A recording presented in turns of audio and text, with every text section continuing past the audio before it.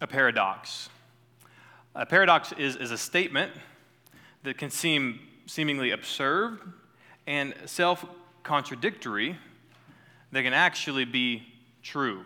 Some of us, you say that your life is a paradox, isn't it? Paradox like this, the more that you fail, the more likely you are to succeed. Didn't that sound interesting? And at surface level, it seems paradoxical. It seems like it couldn't be true. But as a matter of fact, it's simply what we call the law of averages, right? I mean, if you keep trying, eventually you're going to make a shot. Eventually you're going to get the job. Eventually you're going to get the date. Yeah, eventually she's going to say yes, right? Law of averages, eventually it's going to happen. Right? The more you fail, the more likely you are to succeed. Paradoxes are important, especially when it comes to the Christian faith, because there is a much more serious paradox, one that you and I have to deal with in order for us even to respond to the gospel. But even after we have responded to the gospel, this paradox is really important because it guides the way that we think about God. It guides the way that you and I talk to people about God in the present world we live in. And even as we look at the text this morning, in Matthew 2, which I hope you flipped there already, followed along as Pastor Evan was reading, but you can flip there to Matthew 2. But the paradox that we have to deal with is this, that the existence of evil in the world actually proves the existence of God. Doesn't that sound paradoxical, right? That how could we who believe in an all-loving, omniscient, all-powerful creator God believe that there can also be, with that God of omnipotence, with that sovereign God of the universe, there also be evil? But that is the question that we have to be prepared to answer, isn't it? And when we look at the text of Scripture, we see this relationship playing out in a very real way, just as real as the things that we see in the present day, this paradox of real evil existing with a real God.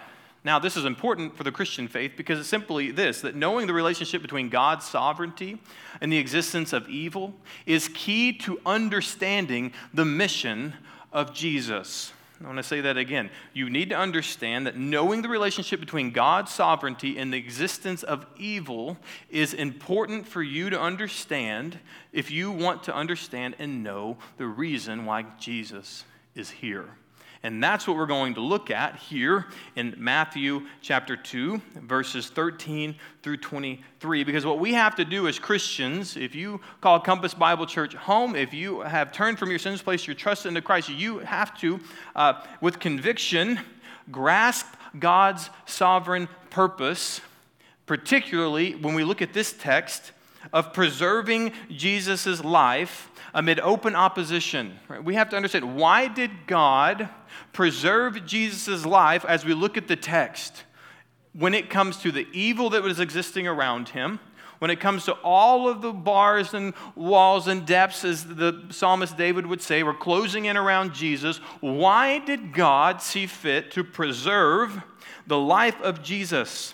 That's important. As a matter of fact, that's the bedrock of our faith, that Christ was preserved as God's sovereign plan goes through the gospel for a particular reason and particular purpose. Now, this is the good news for you and me also. Why do we need to understand that? Because we need to understand why we are here. In the midst of present evil, in the midst of the real atrocities that we see in our world, in the midst of the chaos and the problems that you come face to face with every single day. Because for anyone who desires to follow God, really follow God, not just kind of nod your head at some of the things the preacher says. If you really want to follow God, you have to answer the question of the paradox of the existence of evil and the existence of God. Because if you don't, you won't live for the Lord. Because you'll be tripped up too easily, too quickly, too often. And so if you want a desire to follow God, amidst the world's increasing hostility and resistance to the Christian faith, you have to have an answer to the paradox of the existence of God and the existence of evil. You want to learn that this morning? No? Okay, we can. All right, let's go. All right, let's get on here. All right, 10 verses. We have 10 verses we're going to look at, 13 through 23, and they're going to be focusing on 3 prophecies that point to Christ in geographical places there in the Middle East that prove that he is the coming King and the Son of God. And so let's start there in verse 13. Go ahead and look at the text. In verse 13, now when we're talking about the wise men, right? When the wise men had departed, behold, an angel of the Lord appeared to Joseph in a dream. You've been hearing a lot about the dreams that appear to Joseph and the angels that are coming to Joseph.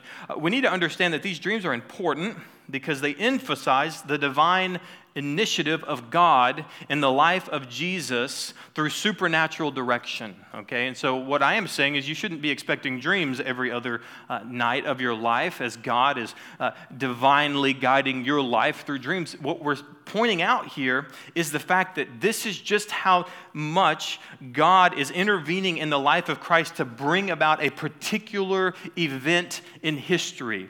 And so that's what it does. When you look at it, you're like, oh yeah. Because when you look at this text at first value, you're like, why am I not receiving dreams? Well, because if you understand just how miraculous it is that he continues to have dreams and dreams and dreams, it continues nailing in the nail of just how important this sequence of events is. And isn't that what it does for you? That would be what it ought to do for you. And so here we are with, again, a Lord appearing to Joseph in a dream. And he says, rise, take the child and his mother, and flee to Egypt. Why Egypt? Well, there's reasons prophetically of why Egypt, but a real practical reason why they're going to Egypt, at least here on the surface level, it's a location outside of the jurisdiction of Herod.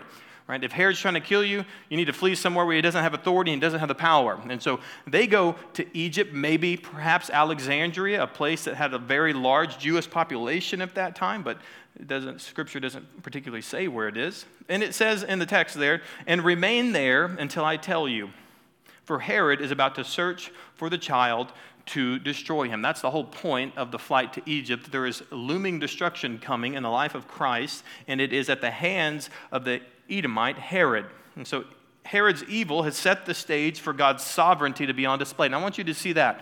Right? We're going to talk about the existence of evil and the existence of God, that paradox. Right? We need to see even in this text that it's Herod's evil that sets the stage for the sovereignty of God to be on display. Isn't that good? You should write that at least in your notes. It's like evil sets up the opportunity for God's sovereignty to be on display. It's important for us. It's right here in the text, and we need to apply that. We need to look at that and say, why did Herod do that? Because it was foretold in the Scripture this would happen. As a matter of fact, verse 14, and he, that is Joseph, rose and took the child and his mother by night and departed to Egypt and remained there until the death of Herod. This was to fulfill what the Lord had spoken by the prophet, out of Egypt I called my son. And so we're already seeing God's sovereignty on display, bringing things to pass, moving the pieces around to bring him glory in the midst of the existence of evil. And so when we look at this prophecy there in verse 15, we look back, if you look at your notes in your Bible, it'll take you back to Hosea 11:1. In Hosea 11:1, we have the prophet Hosea quoting a passage even further back in Numbers 23. But here we have the text, when Israel was a child, I loved him. And out of Egypt, I called my son. So why are we going back to Hosea? Or why is Matthew going back to Hosea? Well, we need to understand the context of Hosea, don't we? Hosea 11:1 recounts an adulterous Israel, right? An Israel that continues turning away from faithfulness to God and continue turning away to idols. And the Bible says adultery and whoredom is what the image of Israel continually walking away from God. And so we see that in the book of Hosea through the prophet Hosea and his relationship with Gomer. Okay, so Gomer and Hosea, it's very popular in our culture, and you know that story at least somewhat, and you know it enough just to say that Gomer and Hosea were the relationship being played out in real time, that God was saying, this is you, Israel, with me. You continue running away, and I continue pursuing. You continue selling yourself out and giving yourself away, and I have been here to preserve you and love you and to purchase you. But yet your abomination and your adultery cannot remain. But I will make a way even still for you to be mine. Right? That's the story of Hosea, and it accounts God's history of delivering the people of Israel. Now, I just told you earlier that Hosea uses this reference from Numbers 23 and 24 because when Hosea 11 verse 1 is talking about Israel being called out of Egypt, what Hosea is trying to do, and what I think he does very, very well, is he continues pointing back to the faithfulness of God, right? Don't you remember, loved one, that I had taken you out of Egypt, that I preserved you, that I took you through the wilderness, that I took you through the waters, and I preserved you, and I took you, and I gave you a place, and I called you mine, right? That's the context of why Hosea was using this verse. But we need to go to Numbers 23. Before I do that, I need a Bible. Okay, can I get a Bible? Maybe back there. Is it good for the pastor not to have a Bible up here on him? Thank you. That's my guy. Associate pastors for the win. All right. Numbers 23. Go ahead and flip open to Numbers 23, because what we're going to see in Numbers 23 and 24 is why Hosea used this reference all along. Because Numbers 23 and 24 point to the relationship between Israel and the future Messiah. That's the reason why. Hosea is pointing us back and saying, hey, there is a time coming when Israel will be faithful. Right? There is a time coming, and it's not now, but there is a time coming in the future where that will happen. And so Hosea is taking them back to Numbers to say, remember the prophecies, remember Balaam's oracles. And that's what we're going to look at in Numbers 23. So flip to Numbers 23 and go ahead and look at Numbers 23, verse 21. You remember that we previously in the sermon series already talked about Balaam's oracles. You remember that? We talked about it when it came to the wise men who were prophesying the prophecies from Numbers already, when he said, a star shall come out of Jacob and a scepter shall rise out of Israel. And that's the star that we looked at, that the wise men would have followed to Jerusalem, because that scepter and that leader had risen up in the land of Israel, the king to come. Now, it only makes sense that we go back to Numbers and understand, just like ancient Israel understand, that Numbers 23 and 24, the oracles of Balaam, at least 2 to 3 of the 4, were messianic prophecies. They were prophecies that were pointing forward to a coming king who would be a faithful Israel, a faithful king. Now, I want to show you that and show you why Hosea used Numbers 23 and 24. The first one there in 23, in verse 21. It says there in verse 20, behold, I received a command to bless. If you remember, King Balak wanted Balaam to curse Israel and curse him, but yet God intervened and caused Balaam to only bless Israel over and over and over again. And he says, I have received a command to bless. He is blessed, and I cannot revoke it. He has not beheld misfortune in Jacob, nor has he seen trouble in Israel. The Lord their God is with them. I want you to understand the pronouns here that he's using in the second oracle. The Lord their God is with them, right? And the shout of the king is among who? What does it say there? Them. We're talking about Israel. We're talking about the people, right? We're talking about the nation of Israel. God brings who? What does it say there? Them out of Egypt. And is for them like the horns of a wild ox. And so we see that in that oracle of Balaam, that God was faithful to Israel, that God was faithful to him, just like Hosea was saying, right? The same parallel. Now, I want you to pay attention to something. Now go to the next oracle, chapter 24. Look at the next oracle there in verses 7 through 9. Then we're talking about, at least in verse 5, how lovely are your tents, O Jacob. Okay, so now we know we're talking about Israel. Your encampments, O Israel, like palm groves that stretch afar, like gardens beside a river, like aloes that the Lord has planted. He's foretelling of the fruitfulness of Israel, of how God has provided for them, and they become a fruitful people. But let's keep reading. It says in verse 7, water shall flow from, what's that pronoun? His. We were talking about the pronouns them a minute ago, weren't we?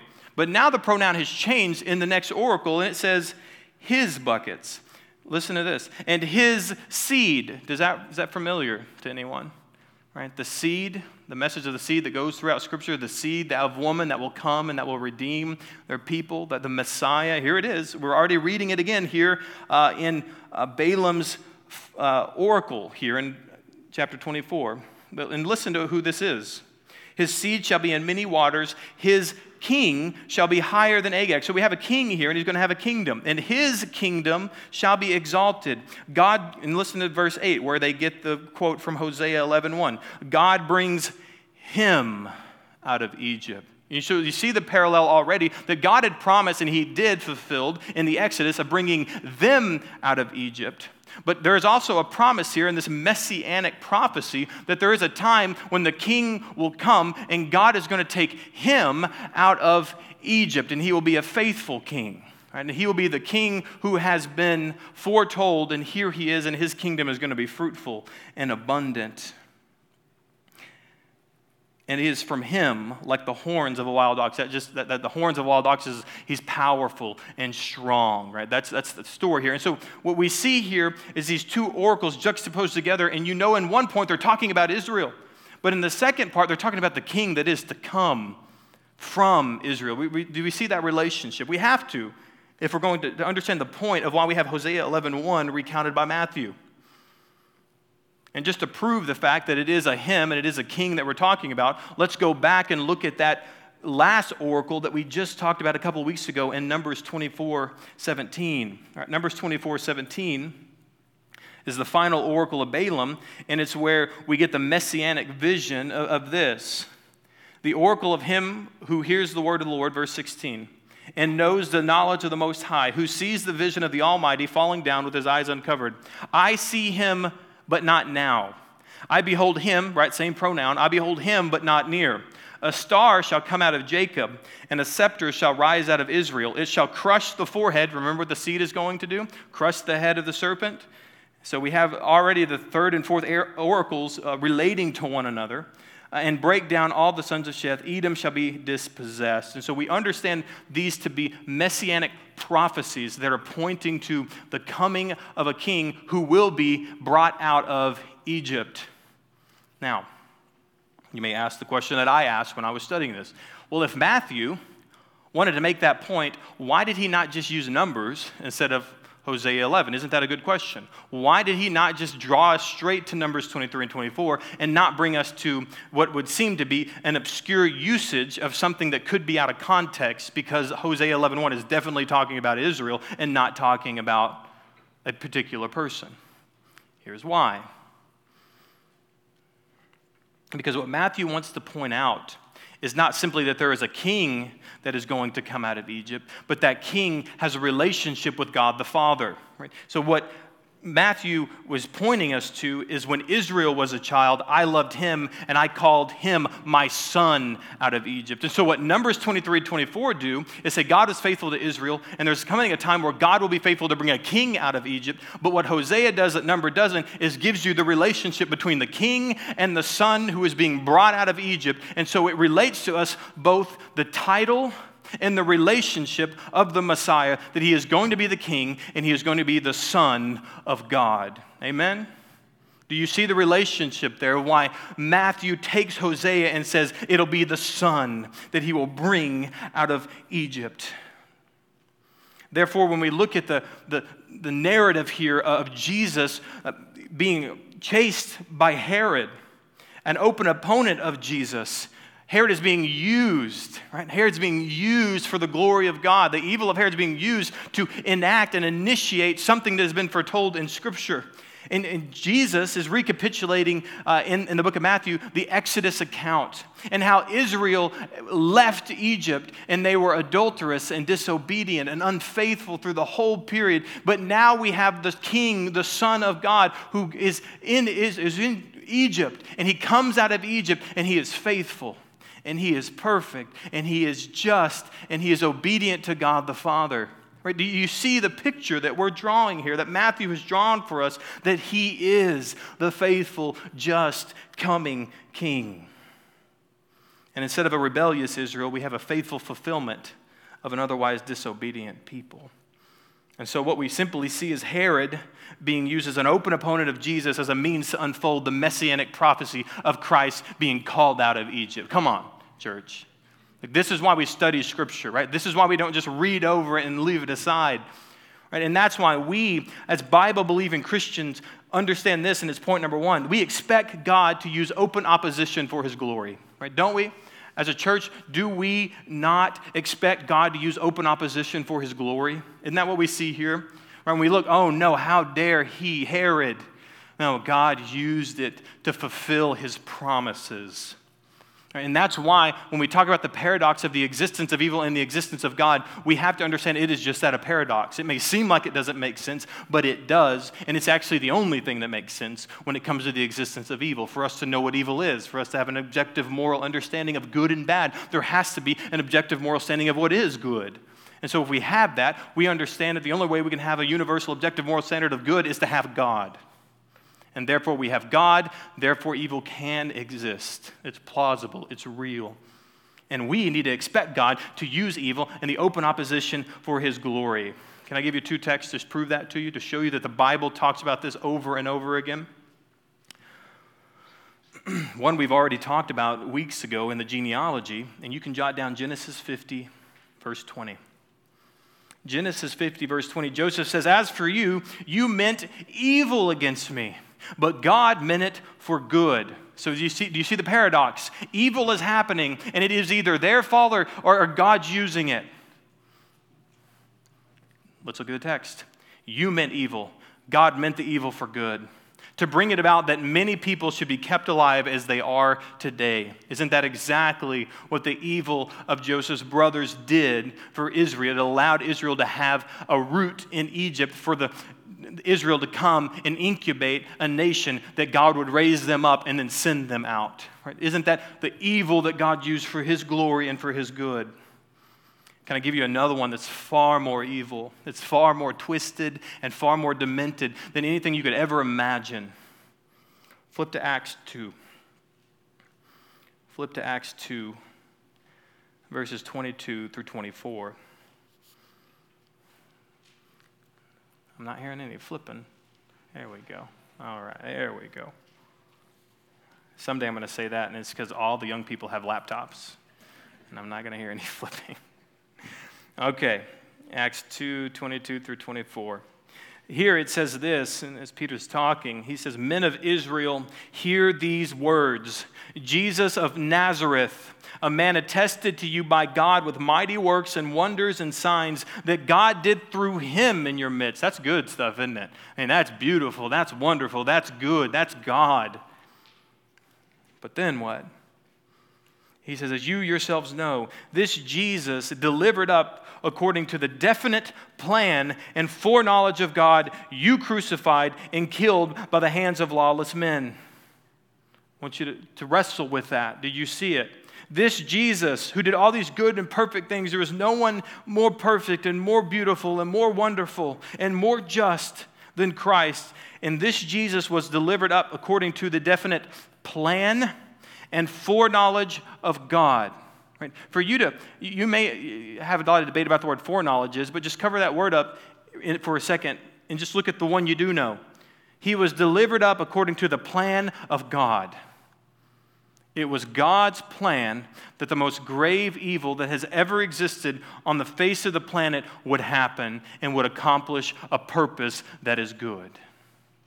And not only was it his plan, it was his plan before there were plans. That's foreknowledge. Right? Before there ever was another plan, this was the plan.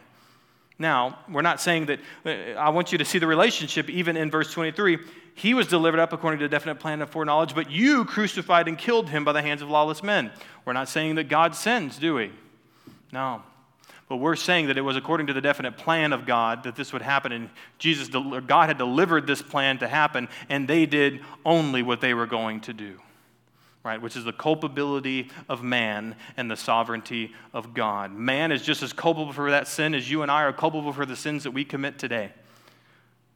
But it was also in God's sovereignty, in God's plan, and God's foreknowledge that the most evil thing that would ever happen in the world was meant to do, verse 24. God had raised them up, loosening the pangs of death because it was not possible for him to be held by it. There was nothing more glorious, nothing that ascribed more glory to God, more praise to God than when death was defeated and the grave was overcome.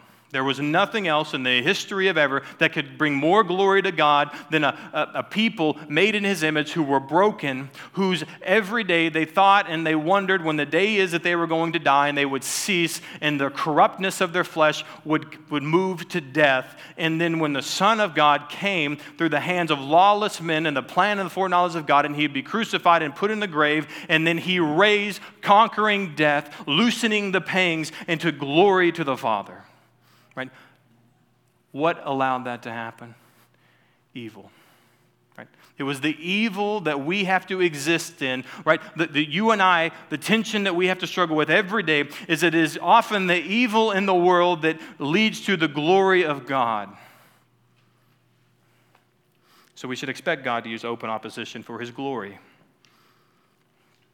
A less evil, much less evil, but one that pricked my heart. When we were about to launch our church here on Easter, we took a group of people and we went out into the community. We invited people to church. Who went with us? You remember that? It was about 24 hours later that we started getting these nasty Google reviews. Anybody remember those? Okay. Nasty Google reviews. And they were all of this slander and all of these things that were not true. And it all came from a person in a neighborhood who just didn't like that we were going around knocking on doors inviting people to church. And so that hurt, right? A new church, new pastor in town. The last thing that we need is a bad reputation from slanders and liars, And so it really hurt me for days and days and days, and I really struggled with it because it didn't matter what I could do. I could not keep that from happening.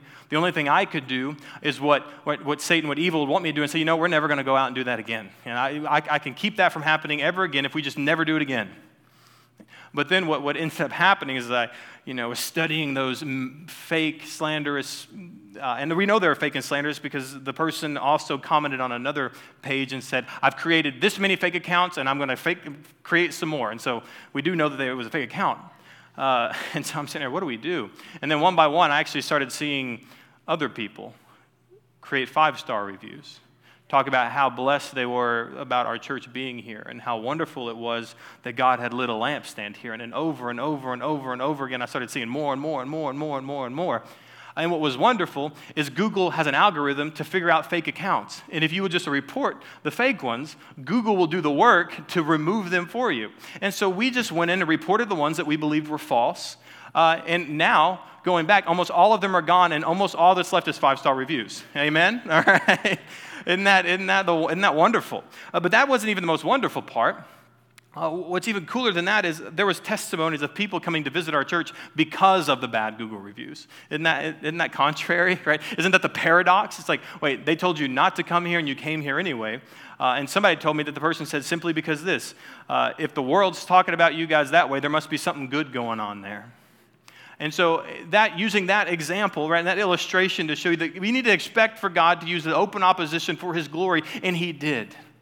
And you need to expect that every day in your life, that God is going to use open opposition. He's going to use the evil of the world for the good and glory of God and for the good of His people. And we need to understand that. We got to trust that because you're not going to want to. Okay, you're not.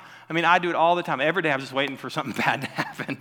And that's what happens as your church grows. You're like, but it's like you can't think that way, right? You got to think, no. God's going to use even the bad for His glory. And He's going to strengthen you, and He's going to conform you into His image, and He's going to mold you. But too many times, Christians, when something bad happens, we try to take the long way to get around it and not go through it. And God wants to get you through it, to use you in it, and to empower you to do great things for His glory. Now, this is a pastoral point, not in the text. But that's what I want you to do. Quit trying to evade the conflict. Quit trying to run away from the opposition and understand that God's going to do something great through the opposition in your life, especially when it comes to the Christian faith. God doesn't want to create no conflict with the Christian faith. God wants to use the Christian faith to create conflict so people can see that there is definitely a difference between the kingdom of God and the kingdom of this world. Now, there's ways in which you should handle that appropriately, with compassion, with care, but it's with boldness and trust that God is going to do something great. Open opposition, it shouldn't deter you from faithfulness, which is my concern with our church. I never want, when open opposition comes to you, that it would deter you from faithfulness. As a matter of fact, it should do the other. It should be like, this sounds par for the course for the Christian faith. right? And that's why it's important to go to a church that's preaching the Word of God and preaching the idea and the reality of open opposition, because we deal with that. And when you don't go to a church like that and they teach you that it's not God, it shouldn't be that way. You shouldn't have that. Opposition is not God's will for your life. This is or this is. But we miss the whole understanding of the Bible that says open opposition is the theme of the gospel. Right? It actually, open opposition should confirm the realities of genuine Christianity. Right? And I tell you that if you are experiencing genuine Christianity, you will have 100% dealt with open opposition. And if you're not dealing with any open opposition whatsoever, you need to start asking yourself, am I living biblical Christianity, or am I living a Christianity that I have created or somebody has given me? They have exported it or imported it and created me a gospel that isn't biblical. Because here's what the biblical gospel tells me, because Jesus tells me in John 15:20. He says in John 15:20, remember the word that I said to you, a servant is not greater than his master. That's the truth, isn't it? If they persecuted me, they will also persecute you. If they keep my word, they will also keep yours. And that's the relationship you and I have to Christ. And if he had to deal with open opposition, you and I will have to look at open opposition. Well, that is the first prophecy, or the first reality of dealing with the problem of evil and the existence of God. Let's go ahead and look at the second prophecy there in Matthew 2, starting verses 16 through 18. Look at verse 16 in Matthew 2. It says, then Herod, when he saw that he had been tricked by the wise men, he became furious. Well, of course he did. What does evil often do when God wins? They get furious. They start making bad Google ads. No, anyway, I'm over it, I think. And he sent and killed all the male children in Bethlehem and all of that region who were 2 years old or under, according to the time that he had ascertained from the wise men. Just a little side note, this is why we believe that Jesus was a toddler and not an infant, right? Because Herod went and killed all of the children who were at 2 years or under, according to the time that was ascertained by them from the wise men. And so what he said is, here's when you guys are telling me that the stars showed up and where things are going down, and here's how many years ago that is, so here's how old the children would be, but just in case, I'm going to take it from there down. And so probably Jesus was a toddler at this point. And so what I would just tell you is just you need to replace baby Jesus with toddler Jesus in your nativity this year if you want to be biblically accurate. Right? It's toddler Jesus in the nativity. And so he may need to be like, holding a stick, playing with a donkey, something like that. All right? Not being held, okay? Too big. All right. And so we have him ascertained by the wise men that this would happen, that this atrocity would happen. Verse 17. Then was fulfilled what was spoken by the prophet Jeremiah. A voice was heard in Ramah, weeping and loud lamentation. Rachel weeping for her children. She refused to be comforted because they are no more. The hard thing about prophecy is Matthew is saying something to people who very much understand a lot of the Old Testament, actually experts in the Old Testament.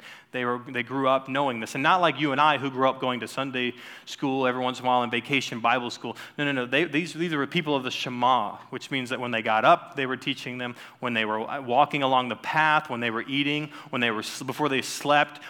This was literally everything about their lives. They knew these things like the back of their hand. As a matter of fact, part of it's the reason in tradition you actually see Orthodox Jews with parts of Scripture wrapped around their arms and their foreheads because they took it literally. And so you and I don't walk around with the Bible on our arms and our foreheads. But these people knew the Bible that much. Okay, and so we understand that Matthew was talking to people who knew exactly what he was talking about. So when we read texts like this, when Jeremiah was prophesying, there was fulfilled by this prophet Jeremiah, a voice heard in Ramah. What does that mean? Weeping and loud lamentation? Okay, I get that. Rachel weeping for her children. I thought Rachel was dead. What are we doing with her in Matthew chapter 2? She refused to be comforted. Well, okay, because they are no more, right? It can be a little convoluted for you and I who don't often have a lot of the context of the Old Testament and how this was fulfilled. But here's simply what you need to understand. Who was Rachel? Jacob's wife, right? So Jacob, who was given the name Israel by God, is the husband of Rachel. So therefore, Rachel became the personified mother of Israel. And so the reason why Rachel is brought up here is because Rachel is the personification or the representative of Israel, of the people of Israel, the mother of Israel.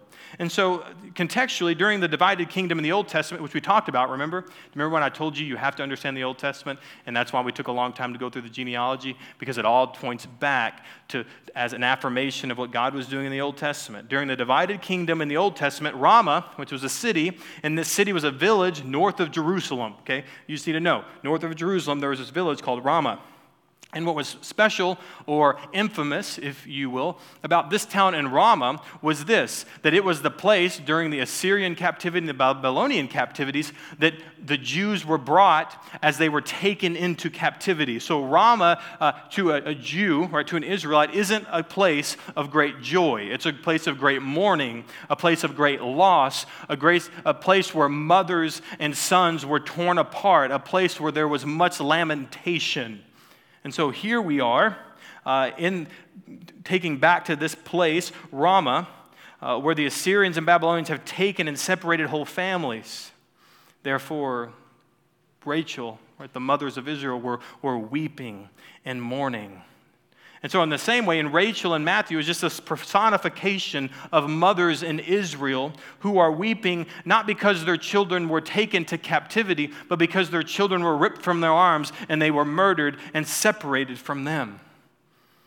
All right, we had the evil of Assyria and Babylon. Now we have the evil of Rome through Herod, has once again brought weeping to the land. Now we know, again, we're talking about evil in the existence of God, but we're talking about evil of the utmost all throughout the text here. And we understand, we've talked already a little bit about how evil Herod was, right, biblically. But just so you know, it's not just the Bible that paints Herod as an evil, atrocious figure and leader. As a matter of fact, in Josephus, in his work, The Antiquities of the Jews, he was an historian of that time. He wasn't a Christian historian. He was just an historian that time for Rome, and this is what he had to say. As for Herod, he slaughtered his sons, and he also brought out 300 of his officers that were under an accusation. Did you hear that? They were just under an accusation. What is that accusation? Who knows? Something I'm sure that Herod made up. And also Tero and his son and the barber that accused him. I mean, he's like throwing people's like vocations out there in here.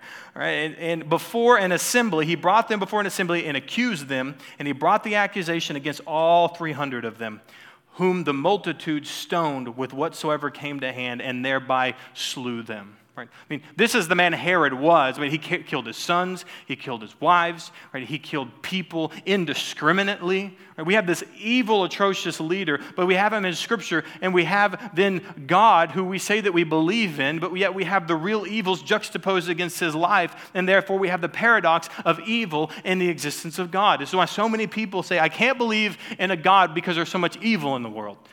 And as a Christian, right, is anyone who actually is just logical, if you really look at the logic and look at the general principles of ontology and existence and the realities that we live in, there cannot be evil if there is not God. Because if there is no God, there is no evil. It's just what your thoughts are about evil.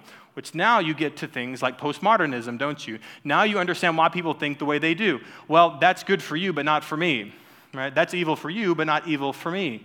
Right? With no God, there is no objective moral standard for good. Therefore, if there isn't, you can't tell me what is evil, and I can't tell you what's evil. The problem is this logic only goes so far, because even with the most postmodern person in the world, you're going to find that they want you to agree with them on what evil is and what evil isn't.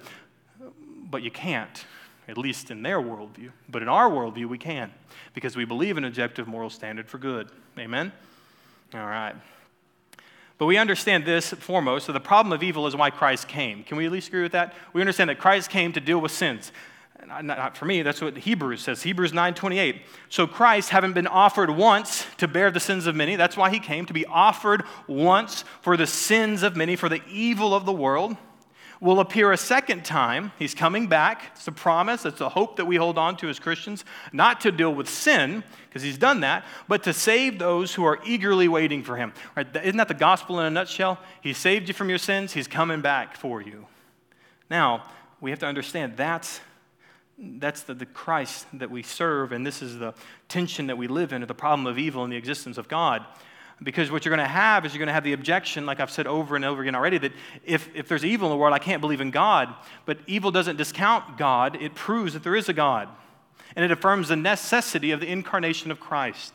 I said this in a podcast, especially when the atrocity of the shooting that happened south of here months ago at the elementary school. But here's what people often do when evil happens.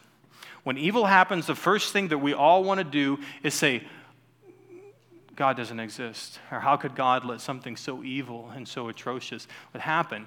But we forget that the logic and the moral high ground that we're standing on was a foundation that was put there by God. You're allowed to say those things are atrocious. You're allowed to say those things are evil because God said they were evil. Because God had created in the fabric of creation that was evil. If there is no God, there is no bedrock foundation for the existence of evil. Only what you and your culture decide what is good and what is not. Which brings me to the next point, right? Okay, well, what if it is the culture that decides on morality and good and evil? Okay, well then talk to me about genocide. Okay, let's talk about it.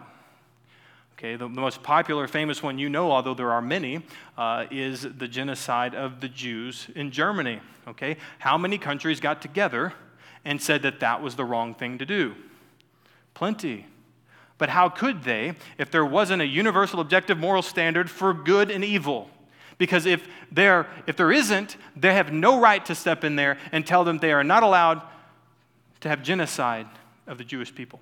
Right? If there is no objective moral standard for good, I can't go to that country and tell them they're wrong, because they can look at me with a subjective moral standard for good and say, I think it's good for us. It may not be good for you, but as long as you stay over there and I stay over here, we should be good, right? But no, because innate to the existence of humanity is an understanding at a basic level that you and I understand that there is a moral culpability of people at a basic understanding of objective standard morality. We believe that. We're allowed to call things evil and we're allowed to call things good because we have a moral lawgiver who has given us what is good and what is evil. So therefore we are allowed to make moral decisions as people, not just in our lives, but as we look across the landscapes of society in the world. Therefore, we can believe in the existence of God and the existence of evil because it's the only way it makes sense. Because if it doesn't, that means that you can't tell me what evil is and I can't tell you what evil is. And if you can't tell me what evil is and I can't tell you what is evil, there is nothing that is evil. You see the point? So the only way that we can stand for justice and stand for righteousness is to believe that there is a moral lawgiver who reigns supreme, who is using evil for good, and who has come to eradicate evil once and for all, deal with sins once, and coming back for his people. Did you see how that's just the basics of the gospel and Christianity? And don't let anyone tell you otherwise. But that's why I need to understand this, and it's point number 2, especially in light of this prophecy, is you need to understand that Christ came to deal with the problem of evil. Understand that Christ came to deal with the problem of evil. And this is where you have a leg up on the moralists, the atheist moralists of the world, your neighbors, your aunt, your uncle, your family. When bad things happen, it only affirms what you believe. Right? Because if Christ came to deal with the problem of evil, you have an answer to the problem of evil. They do not.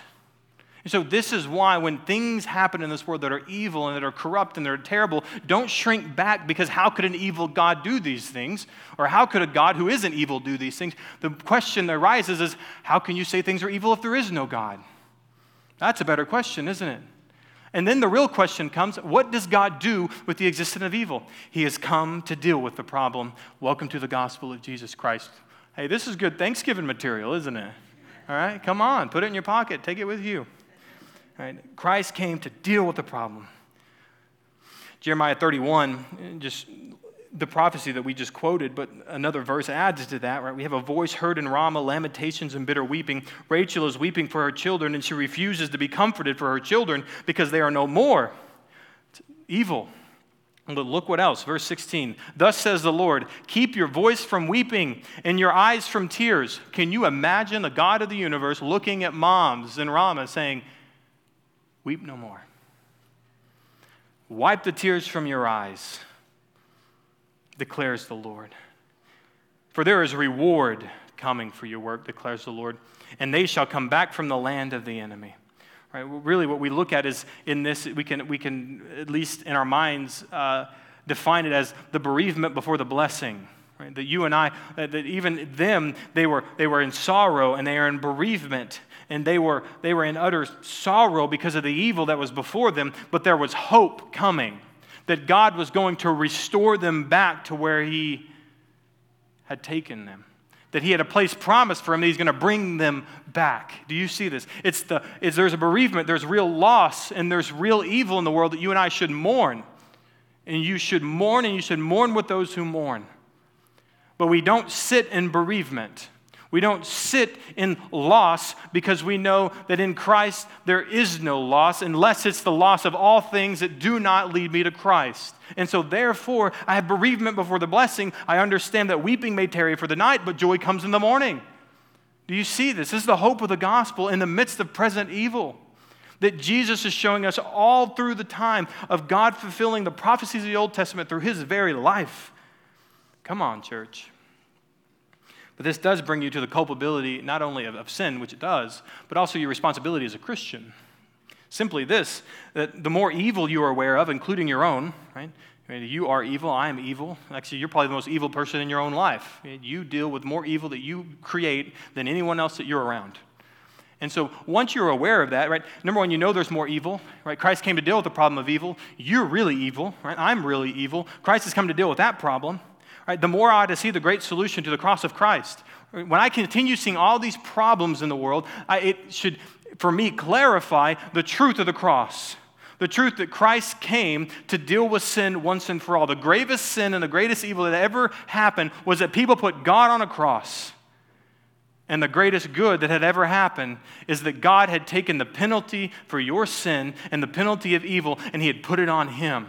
That whosoever should believe in Him, that you would turn from your sins, you would place your trust in Him, evil has been taken care of in your life.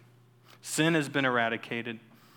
You then stand before God justified. That is why we can believe in the relationship between the existence of God and the existence of evil. Because Christ came to win the battle against evil. Come on. All right. We're going to go over, but I got one more prophecy. Let's address that final prophecy, and it's a difficult prophecy, and here's why. Because this is one of the only prophecies that I know, and it is the prophecy in Matthew, the only one that you cannot find this prophecy anywhere in the Old Testament. Does that scare you a little bit? Does that shake you to the bottom of your core when it comes to the veracity of Scripture? When it comes to the infallibility of the Word of God, that Matthew can say that there's something there that we look and it's not there. We have to know what to do with that, don't we? We want to trust the Word of God. You want to trust the Word of God with me? Let's look, verse 19. But when Herod died, we believe this is around 4 BC, right? We don't believe, it's actually historically documented. 4 BC is when he died. Behold, an angel of the Lord appeared in a dream to Joseph in Egypt, saying, Rise, take the child and his mother, and go to the land of Israel, for those who sought the child's life are dead. And he rose and took the child and his mother and went to the land of Israel. But when he heard that Archelaus was reigning over Judea in place of his father Herod, he was afraid to go there. And being warned in a dream, he withdrew to the district of Galilee.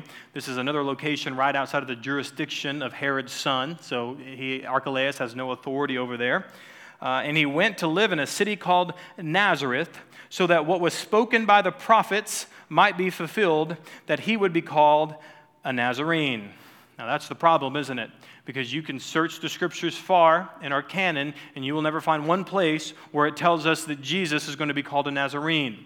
Now, there are multiple places in scholarship that try to give us plausible explanations. One, that the word Nazareth is a lot like the Hebrew word Neser, which is the word for branch. And if you hop over from Hebrew into the Greek, you can see that relationship, that it's a play on words. But you're expecting a lot of simple old townsfolk to know how to take Hebrew and pop it over into Greek. And so that's probably not the best explanation. or that if you take the Nazarene, it's a lot like the Nazarites, right? So it's Samson was a Nazarite, and so it's kind of telling you this story about this charismatic leader who's going to come and is going to, not great. But it does deal with the text, doesn't it? Because you can find the word Nezer and Nazarite in the Old Testament, so it makes it pretty easy for you, doesn't it? To say, oh, okay, Nezer, Nazarite, there it is, okay? But I believe that there is a much better explanation that requires you to understand the meta-narrative of Scripture, that requires you to do a little more studying in the Word of God. Because this prophecy is what we would call a summary prophecy, right? If you read a book, as Titus will be reading lots of books, I hope, instead of him reading me the whole book, I want him to give me a summary of the book. And if he gives me a summary of the book, he may quote a thing here and there, but really they're his words, right, that tell me what the book was about.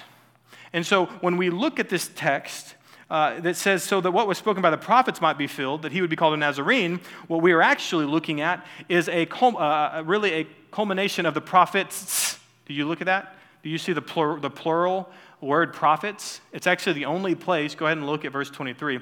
It's the only place in Matthew where he's not quoting a particular prophet, he's quoting the prophets, plural. So what he's doing is he's using a summary philosophy of all the prophets, that all the prophets are speaking towards this particular kind of place that Jesus would be. And this particular place, according to the prophets, isn't a place of high esteem and high honor. Because if a king's coming to live in a place in the Middle East, where should he go? Jerusalem, right? He should live in Jerusalem, where we have the throne of David, right? We have the city of David. He should live there where the temple is, right? That's where the king ought to live. But that's actually not at all what we get from the Old Testament. Isaiah 53:23 says this, "For he grew up before him like a young plant, like a root out of dry ground. He had no form or majesty that we should look at him, no beauty that we should desire him. He was despised and rejected by men, a man of sorrows and acquainted with grief. And as one from whom men hide their faces, he was despised and we esteemed him not." Does that sound like a king in Jerusalem? Does that sound like a king that we would put on the throne of David? Not particularly, but this is a theme of the prophets, that all the prophets say that this coming Messiah is going to be one in which you're not going to look at and say, that's got to be the one. That's definitely the one. And so when you're thinking of first century Israel, where are you going to put a king that people aren't going to esteem? You're going to put him in Nazareth. Why are you going to put him in Nazareth? Let me take you to this text, John 1:43 through 46. John 1:43 through 46. The beginning of Jesus' ministry, he says, Jesus decided to go to Galilee, and he found Philip and said to him, "Follow me." Now Philip was from Bethsaida, the city of Andrew and Peter.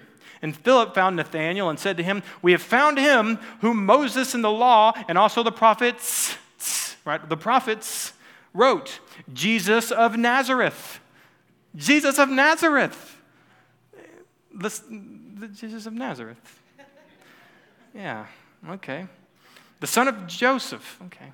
And Nathanael said to him, which is the right response, "Can anything good come out of Nazareth?" Right. That's what the prophets are wanting us to do, is say, Nazareth? Can anything good come out of Nazareth?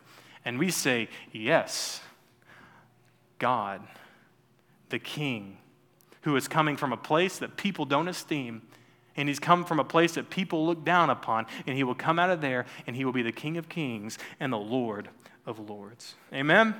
Come on, church. Isn't this great? Come on. This is prophecy coming alive. All right, and it's point number 3. Just put this on your outline this way. You need to recognize that God uses people, places, and things, as are also known as nouns, right, in class. Recognize that God uses people, places, and things for his redemptive purposes. And what I want you to see here throughout these prophecies is, in large part, these are geographical apologetics. Remember, we talk about that a lot. Geographical apologetics. Matthew is pointing at key places on the map to say these things prove and further identify Jesus as the King who is coming. And so we need to understand that God is using people, places, and things for his redemptive purposes, right? Not that these things are the ends, right?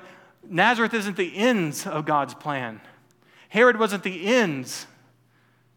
Mary and Joseph, they weren't the ends of those things. Egypt wasn't the ends. They were a means in which Christ is elevated and Christ is magnified, that God may be glorified. Now, here's the good news with that, is that God has placed you and me, people, right? People. He has placed us in a place, in a geographical location, somewhere, with things galore. Right? Everything that we have so many things. I think Ariel, the mermaid, says about a lot of little things and these things and those things. Like, we have so many things that God has a plan for His redemptive purposes, and all you got to do is recognize that God wants to use you and the place you are and the things that you have for His glory and for the good of the people who live in this world. Now, let me tell you this. Let me flip you to one more scripture. Acts 17, 26 through 27. I want you to understand that when you leave here, that God has not left you here with no purpose. That God has left you here with a great purpose. That although that we live in the real tension between the existence of evil and the existence of God, God has placed you here for a purpose, to help people understand the relationship and the paradoxical nature of the existence of evil and the reality of a God who loves you. Here it is, Acts 17, 26 through 27. And He, that is God, God made from one man every nation of mankind to live on the face of the earth, having determined allotted periods and the boundaries of their dwelling places. Can you believe that? That you live in New Braunfels, Texas right now, or here in the metro area for a particular purpose, that God has placed you here. You didn't move yourself here. God moved you here. God put you here.